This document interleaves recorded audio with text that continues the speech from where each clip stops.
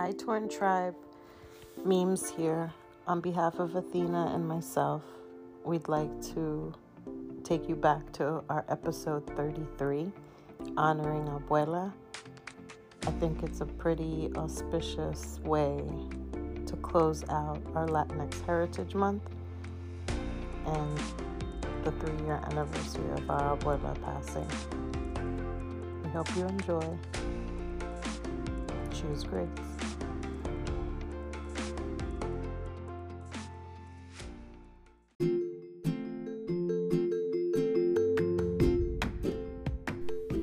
Are there parts of motherhood that did not come naturally? Do you feel overwhelmed? Are there secrets you wish you knew in advance about the motherhood journey? Could you use a place to cope with motherhood, laugh your woes away, and lighten the mommy guilt? Welcome to Torn, Finding a Mom-Life Balance. Welcome back to Torn. On this week's episode, we are going to dedicate it in loving memory to our grandmother, Lenore Rivera. Legacy. We all leave one behind, but we have a choice as to whether or not it will be one that leaves a long-lasting, positive, powerful impression on those we do life with. So to honor our grandmother's legacy and the impact she made on both memes and my motherhood journey, we will share some parts of her story with our Torn Tribe. May this message inspire you as we join you on your drive, run, or errand.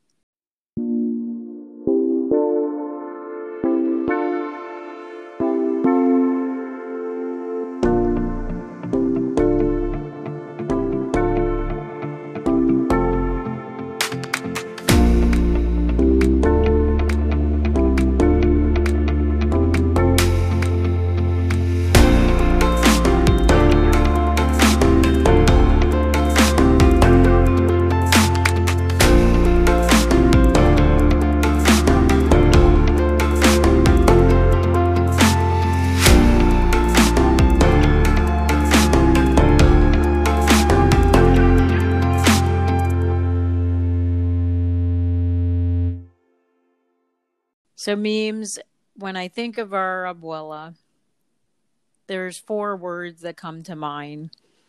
And I figure we can break it down for our folks because I think there are 4 words that most mothers identify with. And the first one was figure. And by figure, I was referring to her impact in society. And so do you want to give our Torn Tribe a little download on where grandma came from and all? Yes, so her history. Our abuela was born in San Juan, Puerto Rico in 1925. She was the eldest of 14 children between her mother and father.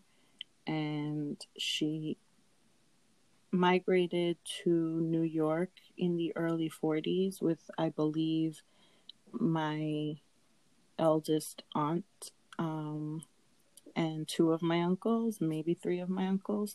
But my grandfather was a merchant marine, and he had been abroad. And finally, when she migrated, first arrival, only like 1 story was in Manhattan, New York, but she settled, made her home in Astoria, Queens, and that's where they raised their family. And I think it's so interesting how we can often look at our lives and think they're insignificant. And then I think what stood out to me the most with our grandmother is, one person might think it's insignificant, but it has impacted so many. Right? Because she impacted Puerto Rico when she lived there and was being raised with her siblings and helping raise them. And like all the things that she learned there were just helping her be prepared for her motherhood journey that she had to embark upon in Queens, raising her, what ended up being 9 children. Yeah, for sure. When I think about that time in my mind, I have these images of her helping her mom make what was at that time contraband rum, or or her, and how she learned nature, right? Because she was very holistic. I remember being on a visit to Puerto Rico with her, and one of her best friends there, they got aloe plants, and they cut it, and they're like squeezing the aloe naturally, like right out of it, which in my own experience, it would have been just going to the pharmacy and like buying a container of something. But everything with her was, she did understand where things came from, and she was that generation that I kind of, especially in times like we're currently living, where people are like baking and doing things to bring family back together. Like, all of her learnings of how to maintain a household were from scratch. They were like from the earth. You buy it, you put these ingredients together. If things like pasteles and making sancocho and all those things took all this prep, she understood what all those pieces were. And I feel like where she came from, her connection to nature, how she enjoyed growing things, all had to do with that imprint that her homeland made on her, and how she carried that out as a caregiver, a mother, nurturer. And that was the role that, those were the little points in who she was as a loving figure that kind of stand out and made her unique to maybe how other people took on being a woman, a mother, a daughter, a grandmother. Yeah, and I think also the figure of bravery, right? Because to come to New York City with already a young family, and she was young herself, in her early 20s, Mm-hmm. and not speaking the native language of English, and just having Spanish be her first language, and having to learn that here as she was raising her children, and just embarking on a new adventure. Honestly, I don't think in my early 20s I would have been able to embrace that. I think oftentimes as a mom, I feel paralyzed, right?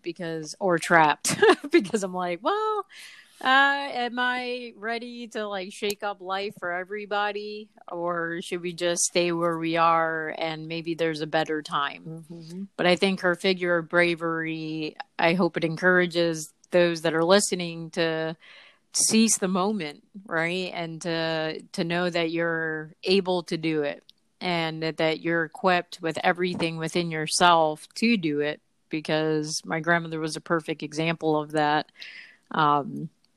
Just making things work and learning as she went. And I think her figure of bravery just showed that failure happens, but it wasn't going to paralyze her or keep her from trying to learn. If anything, it motivated her to figure it out. Yeah, and it definitely made the idea that you were sharing about who you are and where you make an impact. She embraced everything that she was learning in a new place. And when I think of, you'll see these really elaborate depictions in film of the World's Fair. And my first exposure was her describing it. And I almost was impressed in seeing some like director's depiction of it, because I was just like, oh my God, she really got it, like in her description. And I'm like, well, of course, because she was like a firsthand, it was a firsthand account from her. But as a kid, you're hearing things and you're like, yeah, airplane, yeah, plants, yeah, the ocean. Like you hear things from family, and it's like, yeah, you love. But then when you see that this is something that draws so many people's attention, and it's projected that way, and that she just had such a keen sense of like how significant it was, and that she took her kids along for them to be a part of that history too. I just know that she admired phases of life that she lived through and their impact on her and her family, but also she knew how to like embrace them and be a part of them, and like make them, like weave them into who she was. Yeah, and she made an impact, right? Because when I just think of her and her impact on Astoria, and maybe history books won't capture it, but she had a huge impact on the community of Astoria and was seen as a positive figure in that community and just strong. And one of the other words that I often attribute to her is faith. And her faith is where she became that strong impact in Astoria, because she had a strong faith in Jesus Christ and God. And she would help out in her community church, and she would I just know oftentimes I would be off at college and I would be thinking about her. I'm like, oh, she's probably on her route of giving out communion and going to see the sick and hitting up the 99-cent store in between there. Or just having her chipper conversation with the bus driver or the man in the bodega, like her faith carried her through all the different phases of her life. Well, the other part of it is that she was just so naturally one of God's sheep. She was Jesus's sheep, and she was an apostle, and she practiced all the things. When I think about any of the stories I learned as a child that they're appealing to children to expose them to faith, in my mind, the picture is always my grandmother, how Jesus multiplied loaves and fed people, and like how that was kind of how you saw her faith come through also, that she wasn't afraid of the sick. She wasn't trying to escape, that she actually had really tough times, and the economic part of her life was, but she never looked like she was lacking anything, and didn't navigate her life through like fear or that lack of anything. And so you saw the abundance, you saw the generosity. She prayed with people, she advised, she truly spread that message through her actions on a daily basis. It was just so ingrained in who she was to turn the other cheek and treat others the way she wanted to be treated. And that didn't take away that she was human, and there were moments where like maybe she teased too much, or maybe she would say certain things because she was very direct. She would say things and maybe it wouldn't sit well the first time, and she was human, she wasn't a saint, but it always came along with all those other pillars of impacting others and being loving, and just not turning a blind eye to what was going on around her. Correct. And her faith often challenged me to say, what do I believe in? Right? That would drive me to the point to be so secure and so motivated to get up every morning and go give it another go. And like you were sharing, she did not live with fear. And I remember distinctly one time that she was out giving communion or something at some crazy hour of the night, or going to do something for the church at some crazy hour of the night, that she was in the street and she ended up getting mugged. Mm-hmm. And like, she was like nothing about it. She was like, yeah, I held on to the purse as long as I could, but pray for him. And I'm like, what?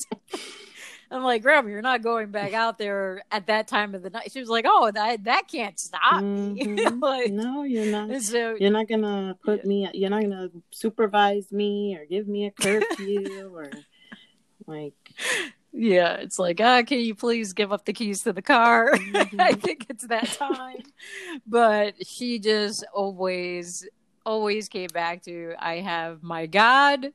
And then she would always cover up with humor and my dog, mm-hmm. So just her faith though often made me think to myself, and I think as moms we often think about this, what do we believe in, and with enough conviction to cause us to act, to cause us to get up another day and either live in a certain way.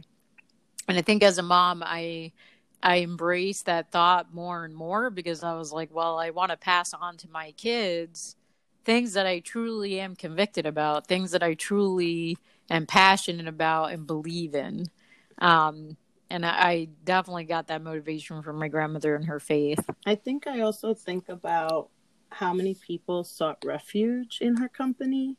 And I would advise our Torn tribe to kind of put out your feelers for who is that confidant that when you walk through their door and you sit at their table, or you invite them to your space, or your children are around them, they feel seen and you feel seen and heard. And it just adds to an atmosphere of that peace that faith gives you.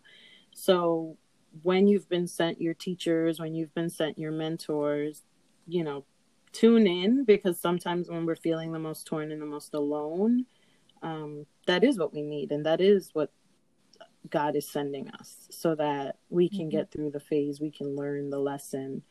The teachers do appear, no matter how, they might not look like the expected role, and yet they're there for that purpose.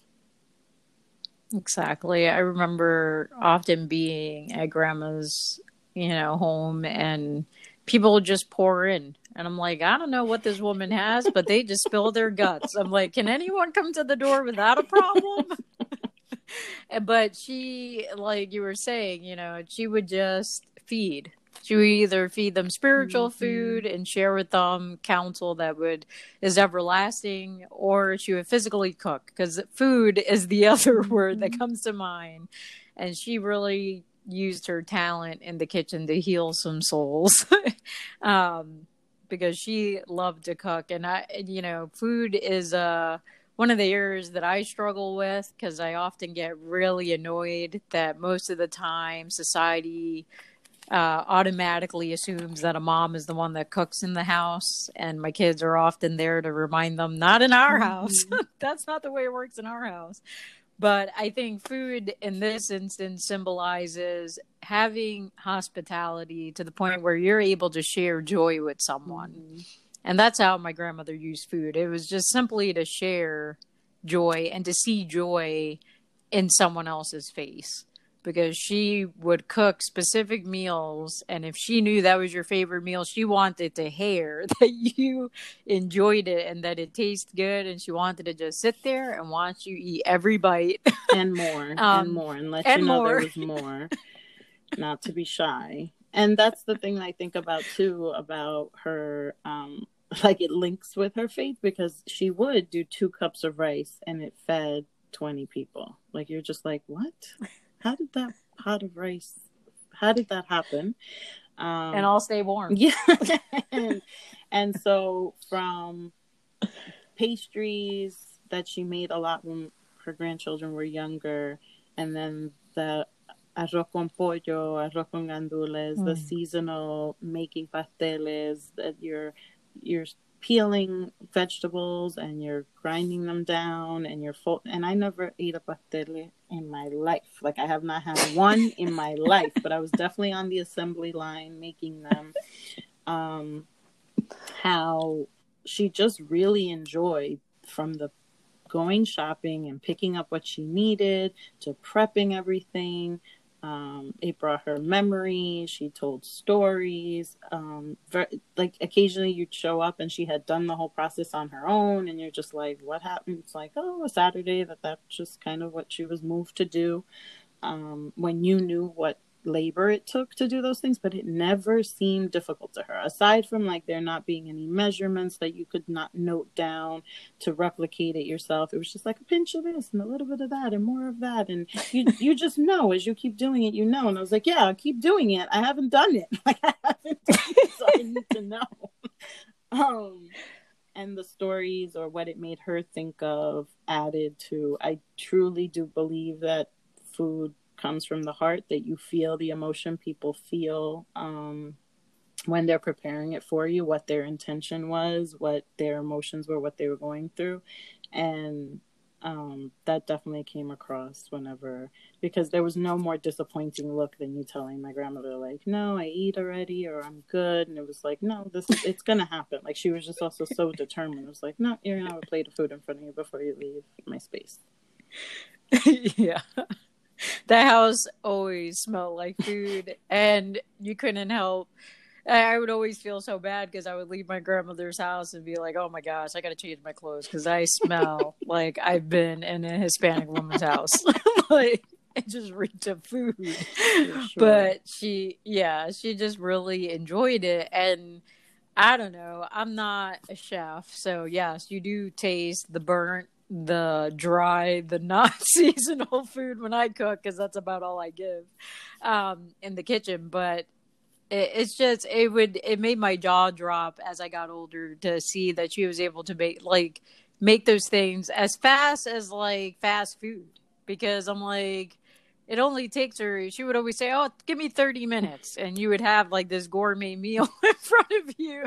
And I'm like, that's about as long as it takes me to boil some hard boiled eggs. Like, that's to make hard boiled eggs. So, but just to see her happy and her joy. And so I bring up the food for her because it's something that I've been trying to find in my own life. Like, what is it that I can naturally do with joy that's so contagious that even if other people don't enjoy doing that particular activity, that they get to embrace it in a different way. Like for us, I don't enjoy cooking, but I enjoyed sitting and eating my grandmother's food. And taking in her joy in that manner, or just sitting there, even with her old coffee pot, like her little silver coffee pot, just watching her make coffee. And even though I don't like drinking coffee, I would sometimes sit with her and just drink a cup, just because her joy was so contagious. And that is something that I desire as a mom, and as a woman, to be around people and have my joy be contagious, to pass it on to them. For sure. And I think the summation of our grandmother, and not that she was lacking any number in children or grandchildren or great grandchildren, but I think family was at the core of who she was.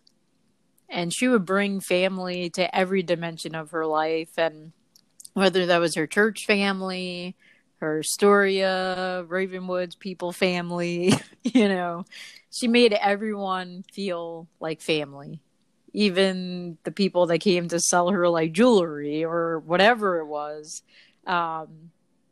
they would be treated like family. And I even noticed that when she was living down here in Charlotte, North Carolina, like she loved people so much and made them feel like so much family that half these people I didn't even know, And I'm like, where did you meet my girl? Oh, when she was sitting outside, just catching fresh air. I saw her like 5 times, and, they would start calling her grandma because she just made them feel like family. And so she, much like her faith, like she embodied that aspect of Jesus, of just desiring relationship. And she truly understood what it took to raise a family, but also to like have those family bonds. She just was she was the eldest of 14. She was so the older sister. And I related so much to being the eldest in my family to that. And it was set an example, make the sacrifice, worry about everyone, and kind of take your tally. Where are people? What are they doing? How is this going to work? The guilt you do to commit other people to things that they might not inwardly want to be committed to. Like, you just have that, no, we have to be there. This is how we're going to make it work. How are we getting 25 people in one vehicle to whatever? And it was that was her concern. It was no, well, we can't leave out this one or that one. And I think back to this extended family in Astoria, and it was as early as trick-or-treating with my cousins in the building across the street from the church she went to, and they would all open their doors, and that eventually would be where, when I was driving and I had to pick her up to bring her home, I would go and knock on the door because she's visiting someone. I would pick her up, and it just was transitioned through phases of life that was this is family, right? Because this is who you're seeing day to day, who you're helping, who you're seeing through their troubles, who you're celebrating.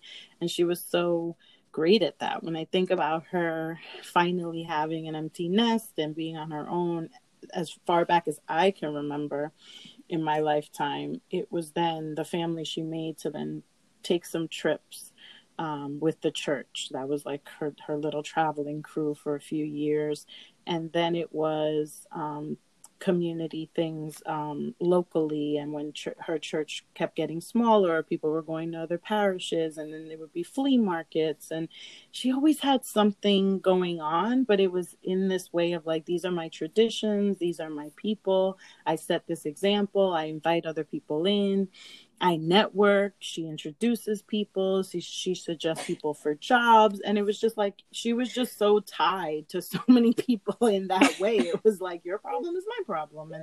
And, but with this piece, it was never with she never huffed and puffed. I huff and puff about so many things in my life. And I'm just like, I can't remember my grandmother ever like complaining. I'm like, woman, how did you? There were so many things to complain about. How did you not complain? Not in our earshot.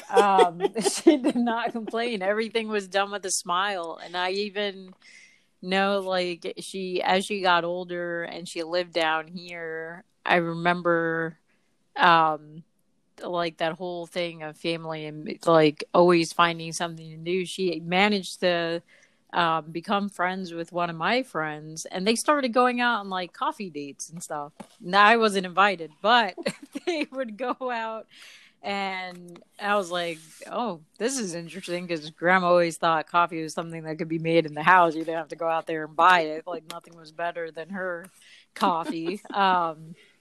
But she just saw a need and was willing to take some of her time, even though she was older and a little slower and tired.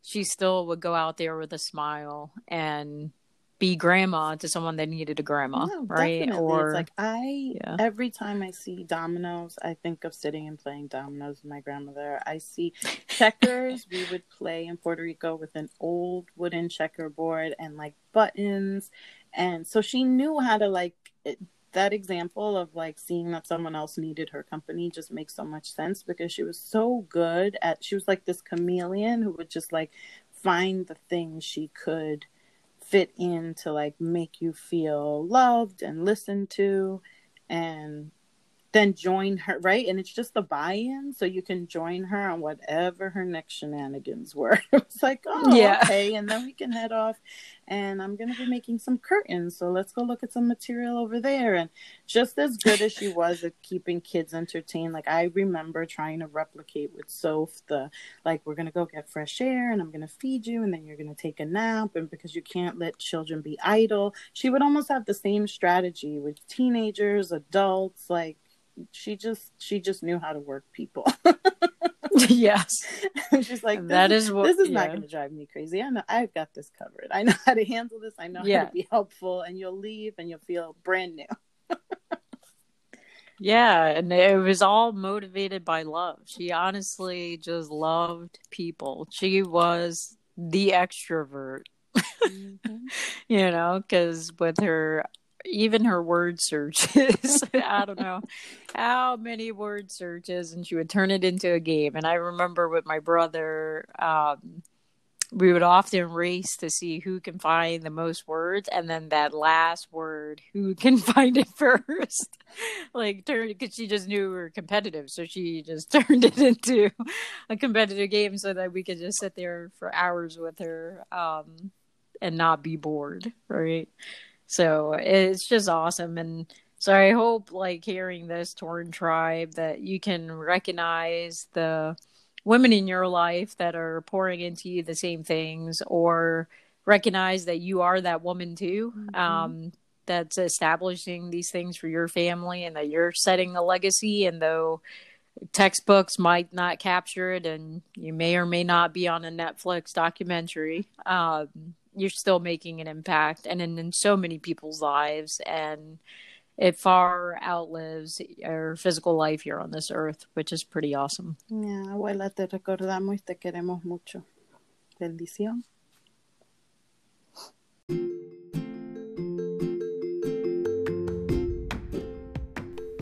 And now for our men's segment, where we share a highlight from the week. So, Meme, what's mending you this week? Being handy. I have put together a bookcase, 2 mini desks, And what else? Oh, I picked up some, like, I'm decorating the dining room table and like setting place settings and new plates and everything. But that's just so that it's aesthetically appealing to look at. You know, if you're going to be in the space all the time, you want it to be cozy. But the building things, it clears You're getting ready to homeschool? Not at all. Not at all. I'm trying to distract myself from the cruel reality. So, building things clears my head.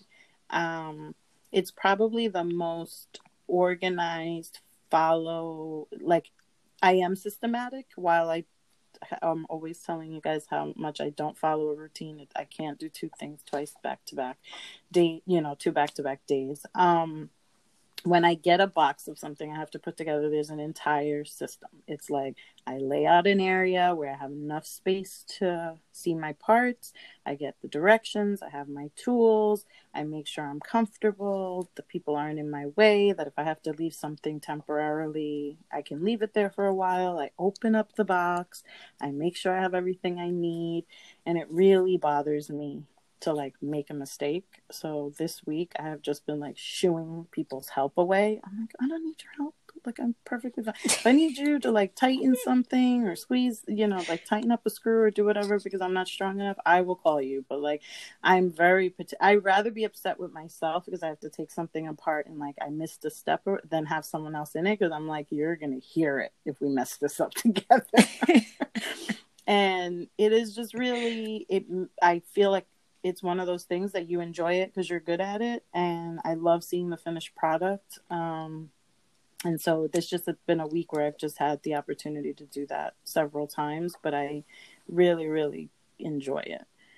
So that's been mending me to like produce the finished product and like decorate and do things around the house and make some decisions about our space. But it is really the meticulous process of the pieces and how it goes together and getting it to function. I'm always really impressed with the way things are put together so that they can be divided and like shipped to someone to put together. Like I don't know what that's called. I don't know who does the design of how pieces should be structured and placed together so that it makes sense to be an easy build. But I really, really enjoy that. That's awesome. And who knows what those desks and bookshelves will be used for. No, I'm just kidding. I would say what's mending me this week is me and Steve actually received an email from an old friend. And I emailed him back, but then we actually called each other because we hadn't spoken in 10 years. 9 years we hadn't seen each other. And so good old Jose, we gave him a ring and we spoke for 2 hours, nice. 2.5 hours. And it was hilarious because it was late at night and he was still at a job and his wife was waiting for him and he was just cracking me up because he's like, she's trying to tell me something, but I'm going to ignore her so that we can continue talking because it's been too long. But it was just refreshing to be reminded of what me and my husband used to do before we actually had children. Mm-hmm. So, and it was interesting timing too, because my third son, Zeke, had asked us, like 2 days before I received that email, Mom, what did you and Dad used to do before any of us came along? How did you keep busy? You must have had so much time on your hands. He's like, you must have been so bored. I'm like, oh, quite the opposite. Quite the contrary. And it just got me thinking. And so it was just nice to re-establish that friendship that, kind of got lost in the mix of life because we ended up becoming so busy with our kids. But it was nice to go back and reminisce about being at his place or being at our place doing puzzles and just praying together and talking about the word. And it was just refreshing to hearing his jokes. Hearing his jokes that half make sense because they probably make more sense in Spanish than in English, but he just cracks me up. And then reminiscing about how he came to visit us, and on his way back, his car broke down, but someone on the other side of the highway knew him, and all these things where just God is very evident in Jose's life. And if you're just friends with him, there's no way that you could deny God exists, because you're like, oh my goodness, you shouldn't even be here still talking to me. How did you not get kidnapped? Because the things that he does are just very interesting. But since we had last seen him and stuff, it was nice to hear that he has gotten remarried and all that stuff. So it was just a lot to catch up on, and good old friendships. And the mending part of it is that there are some friendships that are so deep that you don't have to talk every day or even once a year to pick up where you last left off. Because we literally just jumped back into it as if we just had this long pause, but we picked up a conversation that we had started 10 years ago and had grown so much. And the funniest thing from the entire conversation was like him telling me, because him telling me that I have slowed down. He's like, Athena, it is nice to be able to understand all the words coming out of your mouth, because you're no longer speaking at the same speed that you used to speak. And he's like, and Steve, you said the same. Like, he hasn't speed up. So North Carolina it was just really sunken in. Yeah. North Carolina has slowed me down. That and Steve Ramsey. So it was just really enjoyable to rekindle an old friendship. So I would encourage our Torn Tribe, especially during this time of quarantine or people thinking they shouldn't be quarantine yourself, please, and don't let this peak again, and get connected via phone or FaceTime or Zoom or any other channel, or build something, do a puzzle, order something. Not do it yourself, like don't overdo it. Nothing that you need a glue gun or you need like to paint it all before you can put it together. Like baby steps, just put something together or pick up the phone and call somebody you haven't in a long time. Yeah, this is the perfect time to do that, to get reconnected with old friends that life has just been moving too fast that you can't have time to actually sit down and spend time with them. But yeah, definitely don't do something that's going to make you end up in the ER. Not a good time. So I keep telling that to people. Like, we're supposed to get like a power washer to do the back deck. And I'm like, people, if we get the power washer, please do not power wash your foot or anything crazy, because this is really not a good time for that. But stay connected with folks. Try not to be too reclusive during this time, and go back. Just sit and reflect on old things that used to bring you joy and try to bring them to the forefront and try them again.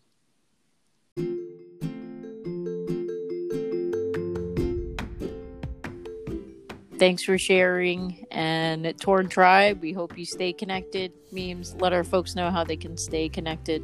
We'd really love to hear from you. Email us tornmlb@gmail.com. Follow us on Instagram, Facebook, and Twitter, handle @tornmlb. Have a great one. Thanks for joining.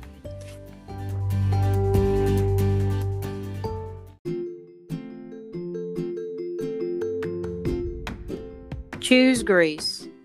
When you feel torn, choose grace.